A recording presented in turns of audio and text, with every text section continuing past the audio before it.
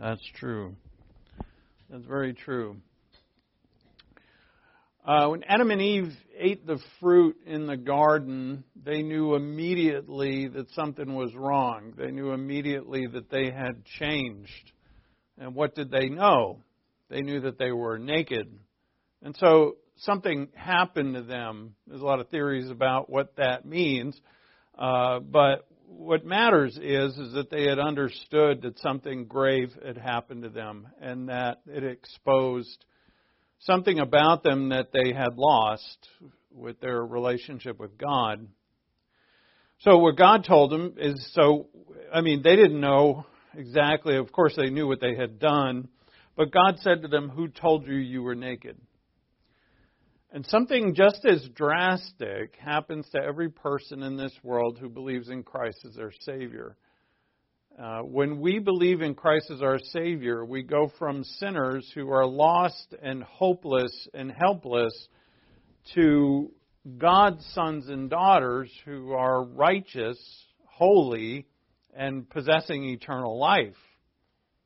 And so we go from, and this is what we're going to look at today, is that we go from those who, as sinful, godless, hopeless people who receive God's incredible, irrational, crazy love, to those to whom God says, "Now give my love to others."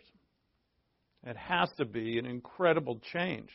How do we go from being the recipients of God's love when we can do nothing to actually being able to give God's love to others?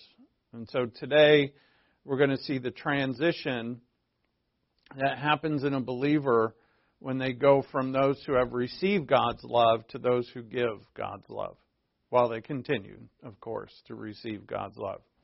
So let's open up in prayer. We're going to start in the Gospel of John, John 13. And let's open up in prayer, thanking God for His love, for the love that motivated Him to give us His Son, a Son who gave Himself willfully for the sins of the whole world, and so that we could know Him and to have eternal life. So with that, let's pray.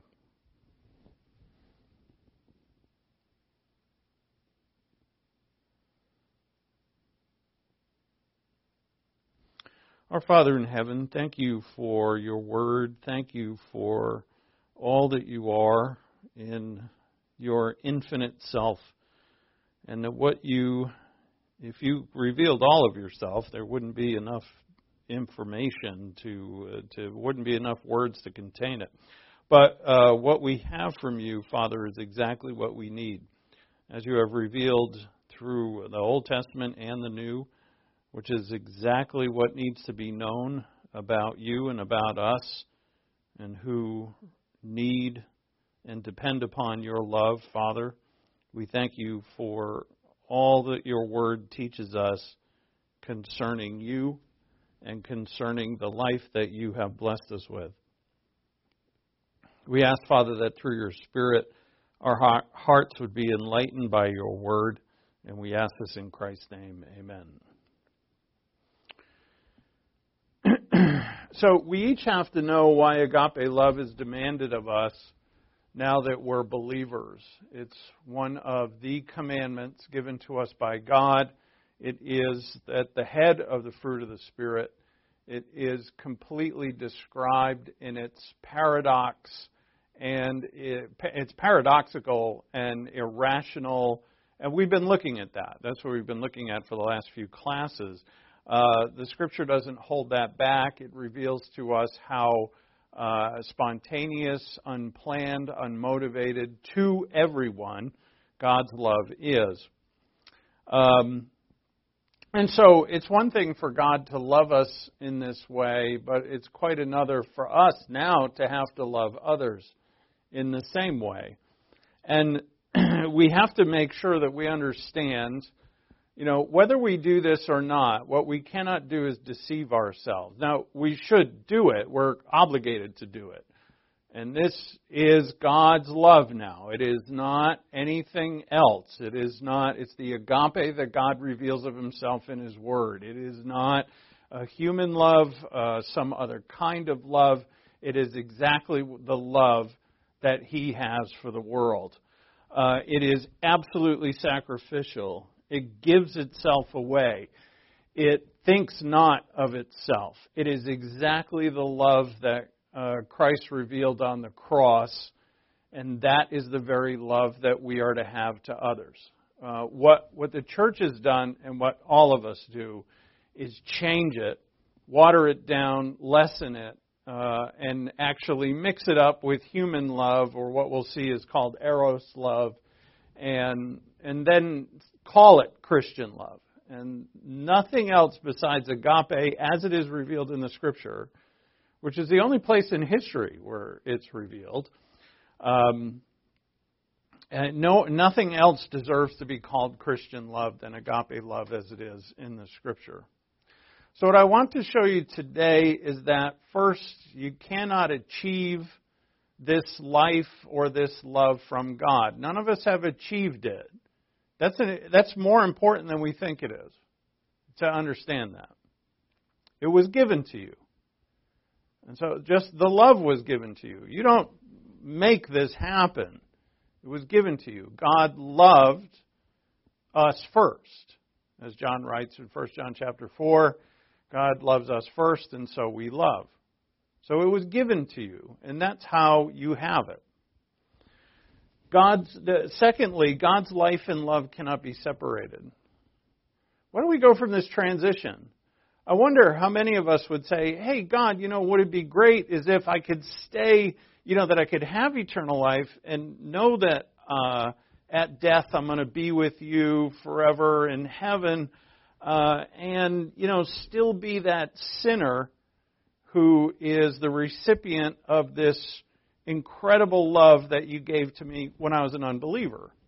Why can't I just stay, in the thinking in the way of an unbeliever? Why do now you require of me to actually love others? I wonder, deep in our hearts, how many of us, kind of long for that. So what we find is that God's love and life cannot be separated. They're not two different things, not to God. We often describe God as in His attributes. The way I was taught it, and I remember we all memorized it for our ordination exam, were the 10 attributes of God, and we memorized those. And they're often memorized in a certain order, and they're taught that way. And in that, we start to think that maybe we're looking at a God who has different parts. Kind of like a Lego set or something, where He's got different parts. But God is not like this. He depicts Himself as completely unified in one. So, God's life and God's love cannot be separated. That's a really important thing to understand, because you and I have His life. And if we could say, well, I want your life, God, but I don't want your love. And God says that's impossible. So what is that like? Is having God's life and not having His love is like being a fish who doesn't want water, or doesn't like water. It is absolutely necessary. And that's what we have to understand. We understand this by faith, that what I am in Christ Jesus makes me what I must do. And that's the end of it. It's not that I'm, if I love Father, what do I get for it? If I love Father, if I do, Father, what you want me to do, is my life going to get better? Am I going to get healthier? Am I going to get richer? Is my marriage going to work out? Are my kids going to not end up in jail? If I love like you have called me to love, what am I going to get? And God says, that's not my love at all. Because my love doesn't seek its own. Defined by Paul, 1 Corinthians 13, 4 through 8. Doesn't seek its own. Some people think what Paul means there is that it hangs out with people it doesn't know. No. What that means is that you do not seek yourself. Christ did not seek Himself.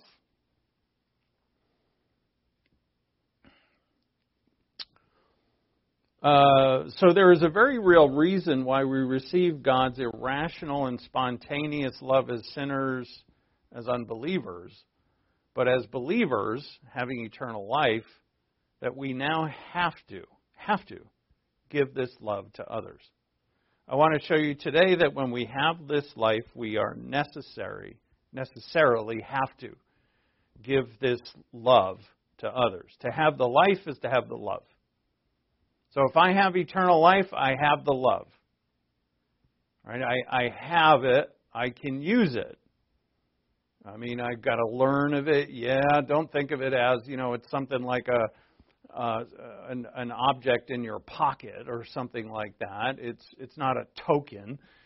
Love has been given to us through Jesus Christ our Lord. Now we can learn it, and we have all that God has made us to be are to be those who by faith can actually use this love. And it's going to cost you everything. I want also to show you that the agape love of God is the most wonderful of things in the world. It is the most wonderful thing. You know how we can prove that? The love of God is the cross. The cross is the love of God. The cross, and only the cross, has saved anybody. Not by works, but by faith. The cross, the work that Christ did on the cross, which is unfathomable to comprehend, has been the means and only means by which you have been saved. Saved from sin, saved from death, saved from hell. So, if that's true, and it is, how can it not be the most wonderful of things? And if that love is in my life towards all others, that means the cross, the Lord, that which God is in my life towards all others. What will be the fruit of that? And it is beyond calculation. Whoever has, whoever the richest man in the world now is, whether it's Musk or somebody else, money can't buy this. Nothing can. And yet, if you have it, you are the richest person in the world. And I would say the happiest. So we must be clear at the start that agape, that we are told to love one another, is the very same love that God has for us. So that's why we start in John 13:34. A new commandment I give you, that you love one another even as I have loved you, that you also love one another. By this all men will know that you're my disciples, if you have love, agape, for one another. So it's the very love that Christ has for us. That's why he calls it a new command. It's not, and we'll have a class on how the love of the Old Testament is different, but of the same type from the same source. But why is it different from the love of the New Testament? Why would this be called a new command? And we'll spend time on that. We don't have enough time to do both in one class. So, as a new commandment I give you, love one another just as I have loved you. Look at John 15:12. This is my commandment, that you love one another just as I have loved you. So when Christ repeats something, it's pretty important. Greater love is no man than this, that he lay down his life for his friends. And that's what he did. Right? So he's giving us the example, just in case we're wondering, well, all right, Lord, your love for us is kind of like this sympathetic, feel bad for us, kind of emotional thing. Is that what it is? And he's like, no, make sure you understand what it is. The pinnacle of this love is my giving of myself for you. Now, we realize what this is. And I was thinking about it a couple nights ago, and it's beyond belief. And yet, I know I believe it. First and foremost, what is it like for God to become a man? He's the Son of God forever. For eternity, He's been the Son of God. It's proven in the Scripture. But, as Philippians 2 says, He empties Himself of His deity. But, if you think God can just give away His deity, then you don't know what God is. He certainly doesn't give it away. Emptied means what? It means that He's given up the expression of His deity. In other words, He could use it, but He doesn't. He's taken upon Himself humanity. We don't really know how that works, but it happened. He doesn't become the Son of God at birth. He has always eternally been the Son of God, as the New Testament shows us. So what is it like for God to become a man and restrict Himself to the finite life? See, we live it every day. We think, well, how bad could it be? Probably pretty cool to be the perfect man, right? Who can work miracles and always knows the right thing to say and is super wise. Yeah, He's better than us all. But what we often don't think about is the restriction of infinite God to a finite man who does what? Suffers pain, suffers humiliation, suffers want, weeps, right? If He's weeping, He's upset. He's a man of sorrows, who can feel pressure, who can feel the pain of the cross and the Roman soldiers who whipped the skin off of Him, and to hang on a cross, which is a torturous way of death, and then on top of all of that, to be separated from His Father, for Him to cry out, "Why have you forsaken me?" He's not just saying that for our benefit. I don't buy that. I don't buy the fact either that He's super happy while He's up there, as some have taught. I don't buy that. The pain is immeasurable. So, now, to us, 13, again, 15:13. Greater love is no one than this, that He laid down His life for His friends. You wait a minute. You mean to tell me that I got to love that person over there like Christ loved me? And the answer is yes. That is the command. It's not my command. I didn't make it up. But I believe the Scripture. Look at 15:17.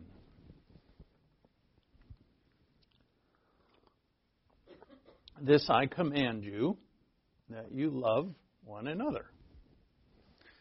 Christ mentions love 18 times in chapters 13, 14, 15, and 16. 18 times. And here you can see He gives it as a commandment 3 times. The spontaneity of Christian love means that it is directly opposed to all rational computation and calculation. Prodigal son, lost sheep, vineyard owner, all of those. Actually, the lost coin is thrown into there too. Agape, we're told, agape gives and sacrifices. Where is that? I didn't put it in. Agape gives and sacrifices when even where rational calculation would suggest that the sacrifice was useless. We see this in the parable of the sower. It's amazing how much of this we see in parables. That the sower is throwing seed on the side of the road and amongst the thorns. That seed's not going to grow. The tares grow with the wheat. God knows this. Agape gives and sacrifices. I am a firm believer in the unlimited atonement and that Christ died for the sins of all mankind. God created all mankind, knowing full well that not all would believe upon Him. This is something that our finite minds, again, a part of God's infiniteness that we can't understand, yet we see that He has done it. He has not calculated. This love is not a rational calculation in which we say to that person, well, you deserve this much and you deserve that much, and I'm the one making the evaluation on what people deserve. And that is not what agape is. That's human love, not agape love. Agape sows its seed in hope when there is no grounds for there to be any response. There's no hope, but I'm going to love you anyway.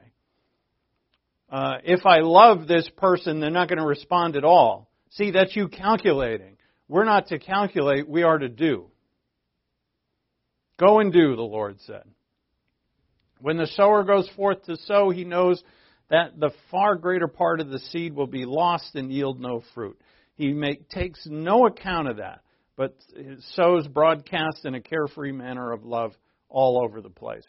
God sows, God loves. So divine life is agape love. All right, this is how God is, and you and I have received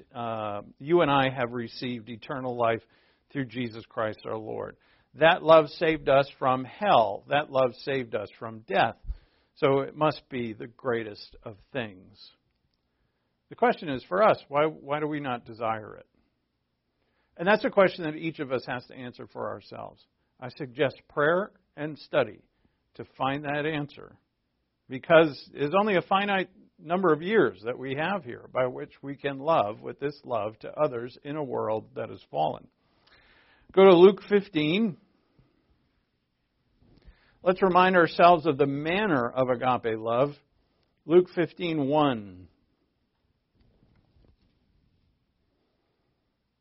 As so often in the Gospels, this is the accusation leveled against Christ. Now all the tax collectors and the sinners were coming near to him to listen to him. And both the Pharisees and scribes began to grumble, saying, "This man receives sinners and eats with them." Now they would ask his disciples, "Why does your master do this?" And to them, this was a law-abiding. To them, they are law-abiding, and to the Lord, he is law-breaking. In that, the righteous should not be with the sinners. And that's how the Pharisees operated, and they thought they were law-abiding by doing it. But what Christ here is doing is bringing something brand new into the world. He's bringing heaven into the world. It's not the love of the Old Testament that he's bringing. Yes, love your neighbor. That is correct. But what Christ is bringing is love your neighbor in an absolutely purified divine manner by God himself. This is not someone like God doing this. This is God doing this. And that's in that manner it is new as well as many others. So then he tells them a parable in response to this, which he can see and tell and hears that is what they have said. So he told them this parable. What man among you, if he has 100 sheep and has lost one of them, does not leave the 99 in the open pasture and go after the one which is lost until he finds it? When he has found it, he lays it on his shoulders, rejoicing. And when he comes home, he calls together his friends and his neighbors, saying to them, "Rejoice with me, for I have found my sheep which was lost." I tell you that in the same way there will be more joy in heaven over one sinner who repents than over 99 righteous persons who need no repentance. Now, is he saying the 99 are evil? No. He's saying the 99 don't need repentance. But in heaven, because agape love is not calculating, it's not premeditated, it acts upon all, that when one sinner repents, all of heaven rejoices. Now there's something important here to understand. That for a shepherd to leave the 99 sheep, of which there are many who know this when this is being taught to them, many shepherds, there's a lot of shepherds in Israel, that they're in danger. To leave 99 to go get one is senseless. We think it's endearing. And, yeah, it is. But to a real shepherd, they would say that's insane. If you leave the 99 to go get one, a pack of wolves could come in and eat the 99. Or more than one. You're exposing 99 to save one. Is the one more important than the 99? And God would say, no. Does God love sinners more than he loves righteous? No, he doesn't say that.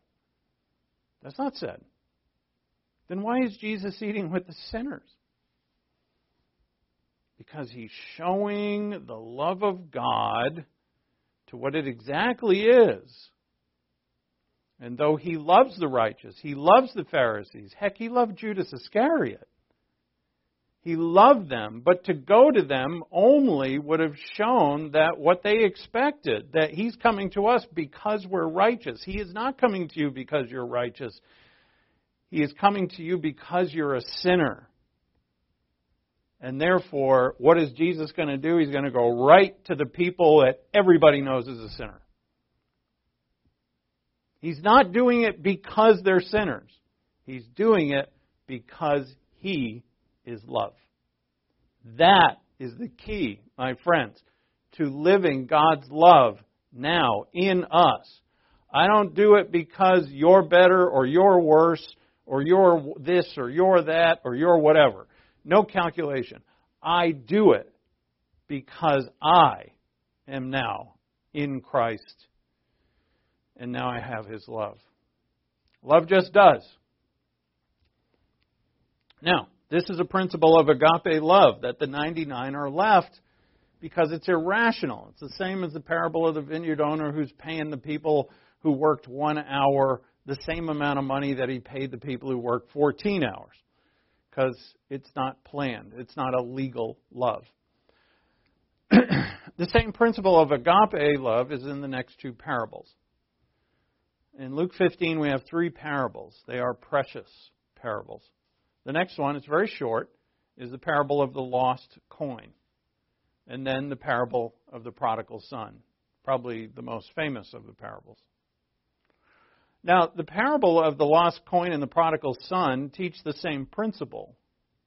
Something is lost and then it's found.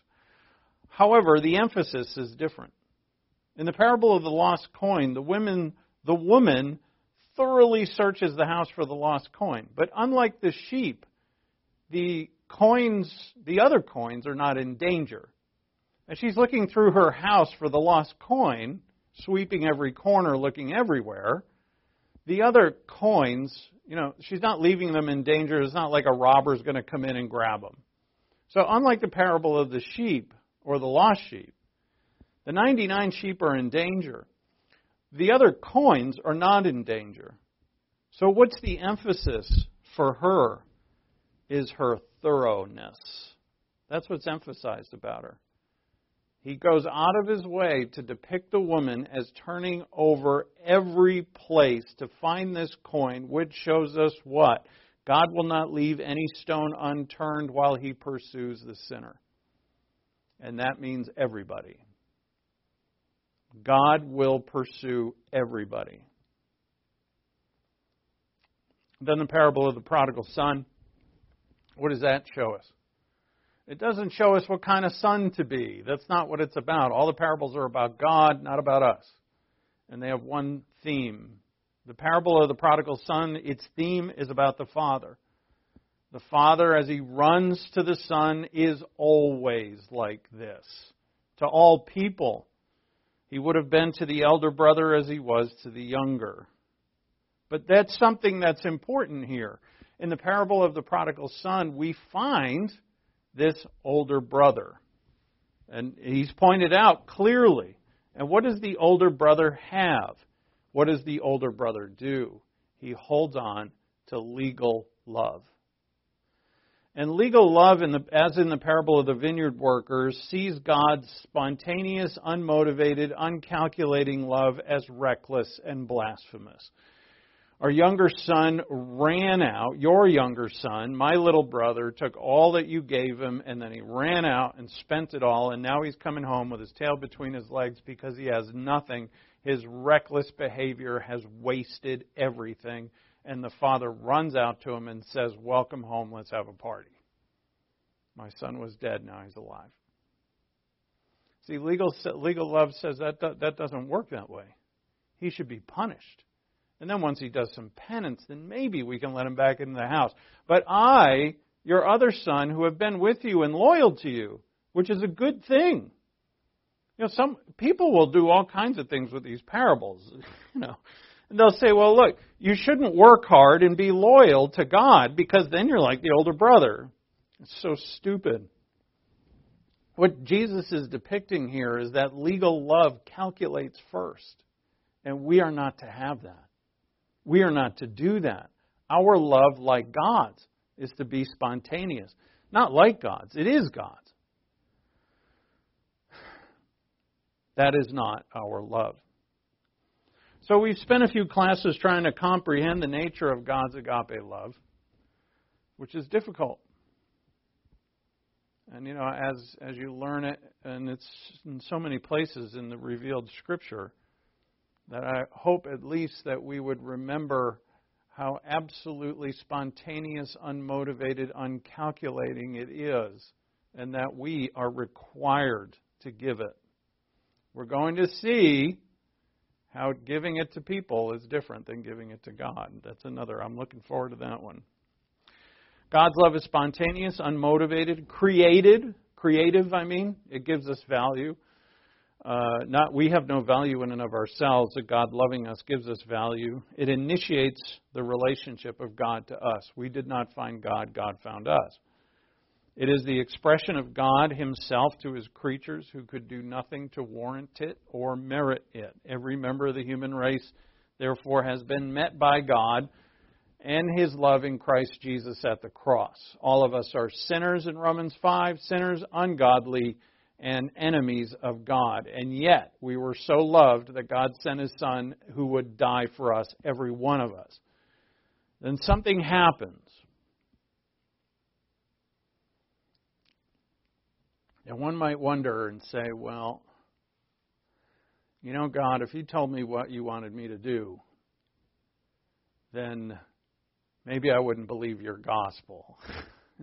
Which is really stupid but you don't know this. When you believe the gospel, you haven't a clue, really, what God is going to call you to do. But then we saw that yesterday when we highlighted the calling of Saul of Tarsus, who would become the Apostle Paul. And God said, I must show him everything he must suffer for my name's sake. Paul didn't have a clue. But isn't it funny how willing he was to go? And that's what God is showing us.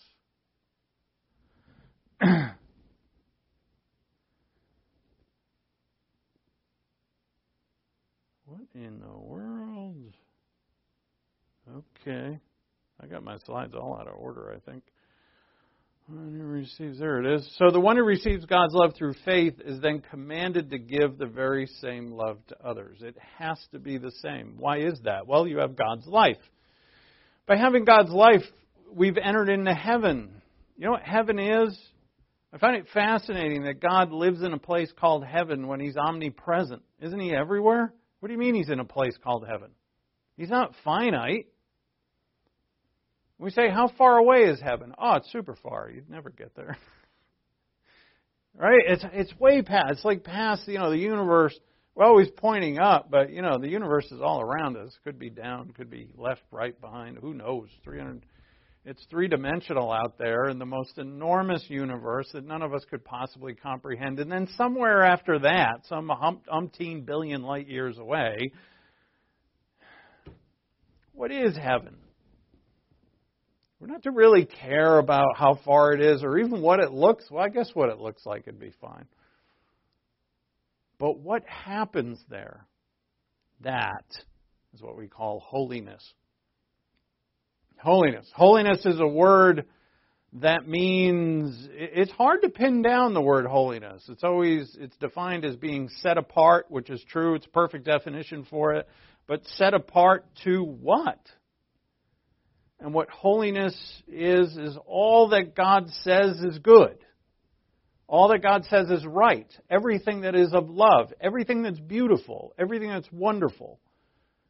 It's like that passage in Philippians 4 where Paul said to focus or concentrate on these things. All beautiful. Everything that is of love. Everything that is worthy, worthwhile. Everything that's profitable. That's heaven. And by the way, at salvation, we live there. Ephesians chapter 2. We've been raised up with Him, seated with Him in heavenly places. So when you have God's life, you've entered into that sphere. Hence, and you can't lose it. That's why it's so terrible that people teach you have to earn this life. No, you're there, you're in it.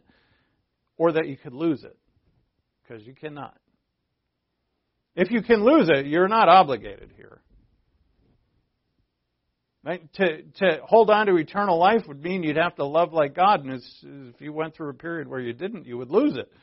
And so how are you obligated if you can actually let go of it? But if you can't lose it, are you not obligated? And all of us are. So no longer are we allowed to sit on the sinner's bench and only receive God's love while we continue to live out our sinful ways like we did as unbelievers. There's so many passages in the New Testament that speak of, that says something like this. I know it's in Peter and others, where he says, you've spent enough time living like a jerk. That's not how it's stated in the Scripture, but something like that. The time has been enough that you have lived in wickedness, in evil, in sin. Romans 6 is the same. And that now you are no longer a slave to sin. We're no longer allowed to sit on the sinner's bench and only receive God's love while we continue in our sinful lives and ways. But we discover that we've been moved into God's kingdom. Colossians 1:13, transferred from darkness into the kingdom of His Son. And now that we're members of that kingdom, we live in that sphere. What kind of love is there? Look, every single living creature has love. I would even say the animal kingdom does, but to a certain extent. But every single human being loves. They love something, even if it's themselves. And so, for those made in God's image, which is all mankind, what kind of love is in heaven? Well, of course, it's God's. Now, we see this in a lot of places, so we're going to try to run through a bunch of Scripture here in a few minutes. So go to Matthew 18.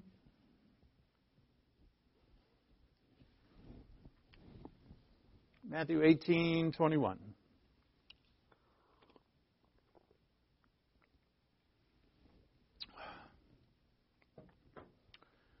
Peter came and said to him, Lord, how often shall my brother sin against me and I forgive him? Up to 7 times? Now, 7 times in Peter's mind is a lot. Makes me wonder why Peter asked this at this particular day. We know that the disciples had been fighting with one another about who's the greatest and all of that. Maybe Peter felt slighted or by but anyway, somebody is so-called sinning against Peter. And Jesus said to him, I do not say to you up to 7 times, but up to 70 times 7, which is 490. And in another context, or another gospel, this is stated, and I have to go by memory here, I didn't look it up, but it emphasizes that it would be the same kind of sin. The same person doing the same thing to you 490 times in a day. What does that mean? Well, it's kind of impossible. Or really a lot. And that's the point that Jesus is trying to make here. He takes Peter's 7 and then he multiplies it. Right? So Peter, forgiving someone 7 times, is that a good thing? Absolutely. But then God takes that good and He multiplies it. And then He gives a parable. For this reason, the kingdom of heaven may be compared to a king who wished to settle accounts with his slaves. And when he had begun to settle them, one who owed him 10,000 talents was brought to him. Now, 10,000 talents, I looked this up today, it's roughly between $3 and $4 billion in our today's money. Billion with a B. Okay? A talent is 6,000 denarii. So you multiply that out, roughly, it's somewhere around 3.5 billion or somewhere around there. Now, what's being portrayed, and I mean, even for the richest man on earth, to pay off a $3 billion debt would bankrupt him. This is a common man. How could a common man pay such a debt? He can't. That's Jesus' point. He can't pay it. So in verse 25, but since he did not have the means to repay, his Lord commanded him to be sold. And this was a very common procedure. He'd be sold along with his wife and children and all that he had, and repayment been made. He would have been sold into slavery. So the slave fell to the ground and prostrated himself before him, saying, "Have patience with me, and I'll repay you everything." But 3 billion? I don't think so. And the Lord of that slave felt compassion and released him and forgave him the debt. But the slave went out and found one of his fellow slaves who owed him 100 denarii. And he seized him and began to choke him, saying, "Pay back what you owe." So his fellow slave fell to the ground and began to plead with him, saying, "Have patience with me, and I will repay you." Jesus purposely puts the exact same sentence in both people's mouths. But he was unwilling and went and threw him into prison until he should pay back what he owed. Now, here's the thing. This is the first time I've seen it this way. 100 denarii is what the man owes him. 100 denarii is not like $5. 100 denarii is 100 days of wages for a laborer. That's what a denarii is. A denarii is roughly, for a laborer, for minimum wage in the first century, whatever that was, for a day.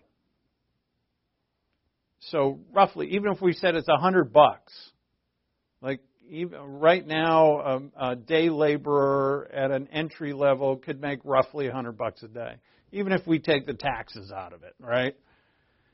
But it's 100 denarii. So this is roughly somewhere around $10,000. Call it even 5, if my numbers are off. If it's $5,000, it's substantial. It's not like this guy walks down the street and say, "Hey, I gave you a quarter yesterday, all right, give it back or I'll throw you in prison." What Jesus is pointing out to us here is that someone has sinned against us, and it's fairly weighty. This is therefore not someone who stepped on your foot by accident, or someone who cut you off on the road, or whatever. Someone called you a bad name, or you heard some gossip. This is something that actually is quite hurtful. $10,000 is a lot of money. But how much was he forgiven? $3 billion. So, is God telling us that we should forgive, and of course love, because He has forgiven us? And that's actually a passage in Ephesians 4. Forgive one another as God has forgiven you in Christ Jesus. So we would say, yeah, we should forgive because God has forgiven us. And that is a good motivation. It's a very good motivation. However, it's not the greatest motivation. The great motivation is that we live in the love that our lives have become in Christ Jesus. Why do I forgive you? See, if I say, well, all right, I'll forgive you because God has forgiven me of a lot, that's a good thing. I'm not saying it's not a good thing. But what would be better if you say, I forgive you because I am God's love. I'm not even going to sit here calculating how much God has forgiven me. In fact, I don't even know how much God has forgiven me. It's certainly a lot. I don't even know how much because I don't know how much I've sinned or I've even sinned today. But what I do have is God's love. And therefore, I forgive you. We don't calculate. We give. We forgive. And when we do this, when we understand that we're not of this world, are we? We're citizens of heaven now. We're not of this world. We're in Christ Jesus. And so we love, I have forgiveness in my heart for all people before I even have to forgive them. This is what God is doing for us here. Before I even have to love someone, I already love them before I've even met them. Because I am love in Christ Jesus. He's given it to me. So then when the time comes, and I love this principle. I really do love this principle. When the time comes, I'm overjoyed because I finally find the expression of something that's been inside of me waiting to be released. It's like having this awesome skill in your mind and you're not really right now able to use it. You would love to. Say you're a great artist and you love to paint. And right now you can't because, you don't have any paper. Let's say that. And you're dying, you're dying to paint. I love to paint and I'm so good at it. It gives me such great joy. I just don't have any paper or any equipment. And then someone comes along and says, "Oh, hey, I see you don't have any brushes or paint or paper here." And you just can't wait to get at it. That's what God's getting at here. Transforming our hearts into His image. And then, when the time comes, we find great joy in expressing what divine good has been living in us to do for, however long it's been there.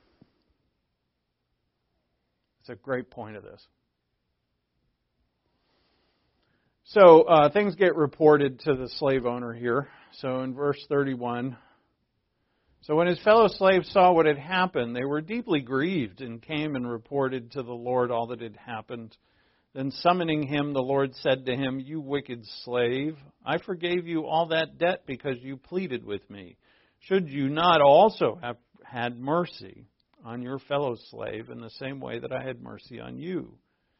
And his Lord, moved with anger, handed him over to the torturers until he should repay all that was owed him. So some will say, well, wait a minute, if I don't forgive, God's going to torture me?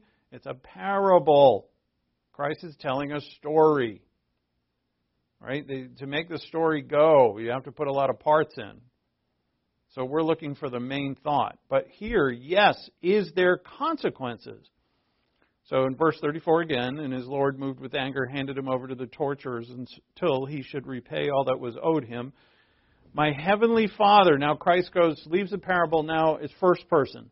My heavenly Father will also do the same to you, each of you who does not forgive his brother from his heart. Do what? Discipline. How much, in what way? That's not for us to know. But you see, Jesus here points out the fact that, I have called you to this, and if you don't do it, there are consequences to it. Why are there consequences to it? Does God get super mad at us? Well, think about it, guys. If there wasn't consequences, would we do it? Maybe there's some of us who would. Bravo to them. If you're one of them, bravo to you. But all of us have experienced a life or parts of our lives where because we refused to forgive, we were miserable. Because we refused to love, we reaped what we sowed. And it was painful to us. And that's exactly what he's saying here. I'm not going to let you go another way. Because you're my children. I've given you my life. I'm not going to let you go another way. And we should be so grateful for this. Because here's, if something else besides holiness was a place of blessing, then there's options to life, isn't there? If holiness is the only place of blessing, then there's no options to life. It's holiness or nothing. Or I should say holiness or consequences. Bad consequences. But if there's other places, besides God's holiness, there's this, that, and the other, which I can live in, and I'll be great. Yeah, and it's the reason why, like say right now, the transgender whole thing is like a whole thing, right? It's a big whole thing. And,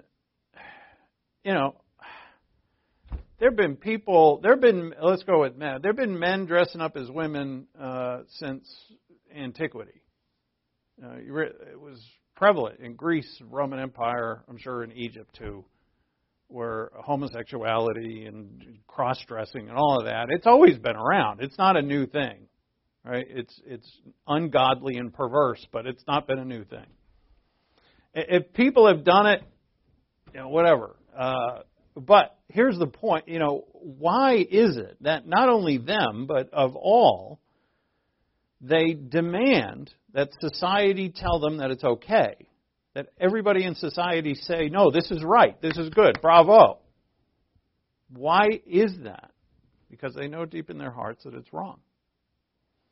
And they're trying. So it's in that example, or wealth, trying to get wealth, some kind of sinful pleasure, some kind of addiction, some kind of illicit sexuality.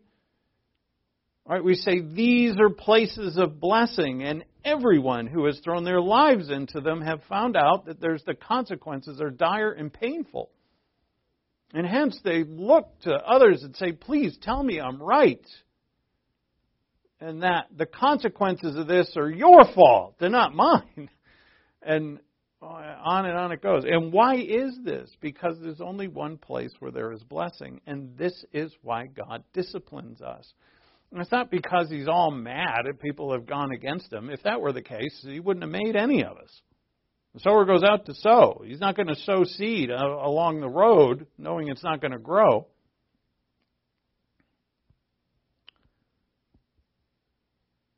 God wants to bless us.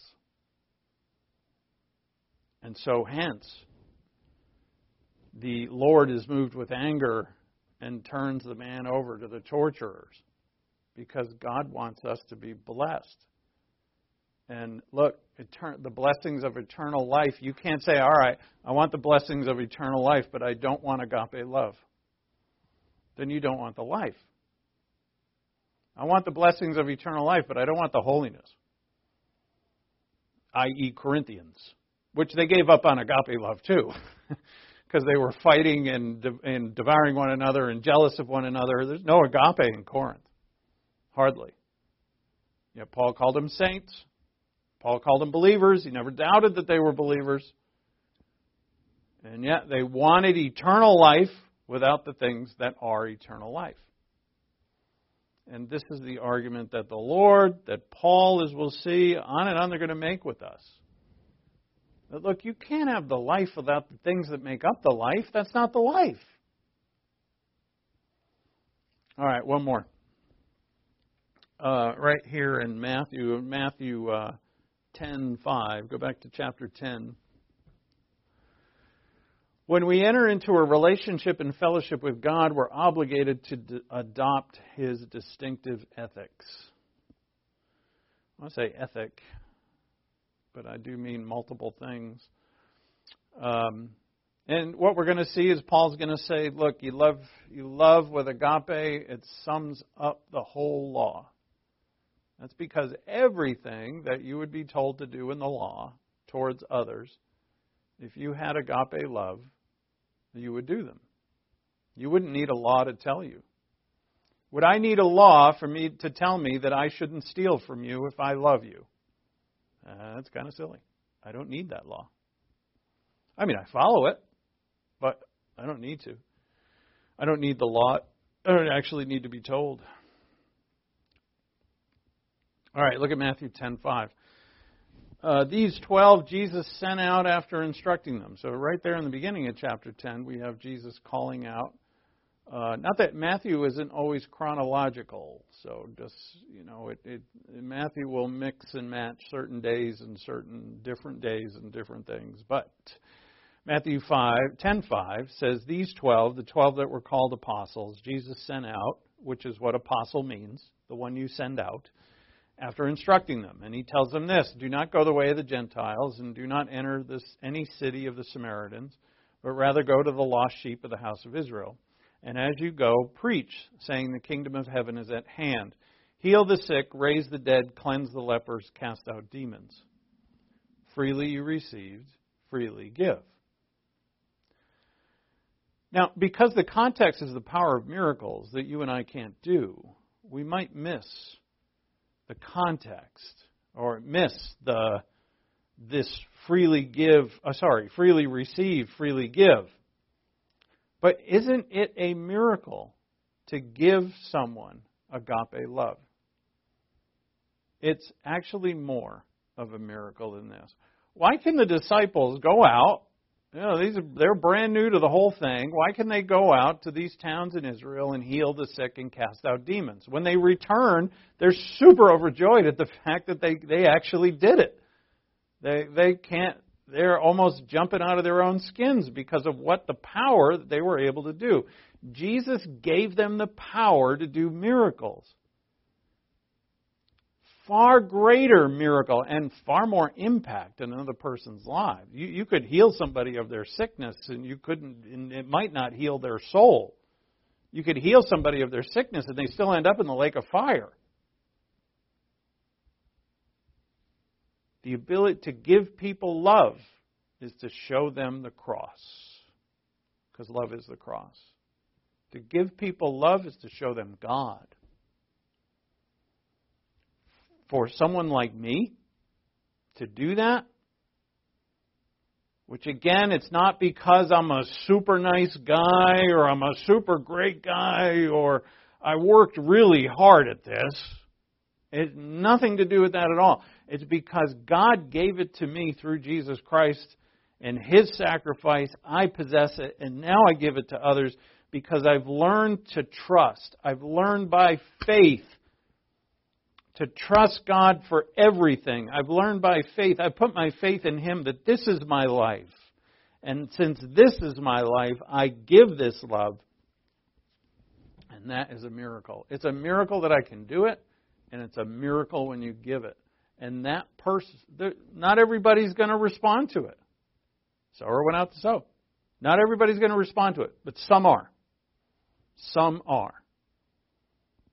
And then when you see that fruit, it's just more joy. And there's nothing better. Nothing better. But here's what we do. Here's what we do. We say, well, if I sacrifice and give to that person, they're not going to respond. I just know it. So I'm not going to give to them. And what I'm going to do is pick and choose people to love on the basis of a calculation on who's going to respond and who isn't. And I'll tell you honestly, you don't have the love at all. Now, if you're a believer, you have it, but that's not it. As soon as you start calculating, tell yourself, this isn't God's love. You can do it. God's not going to stop you. But tell yourself that is not God's love. Go to God in prayer in that very moment, even if it's for a minute, and say, this is not your love, is it? Can you show me what to do? Show me how to change my mind. Because we have eternal life, we are obligated to this. It is required, and its prototype, the prototype is Jesus Himself. Let's pray. Thank you, Father, for your word. Thank you for you and your love in our Lord. Thank you that you and you alone, Father, have blessed us with love, or by your love. And we thank you, Father. We thank you from the bottom of our hearts, from which we forgive and love others.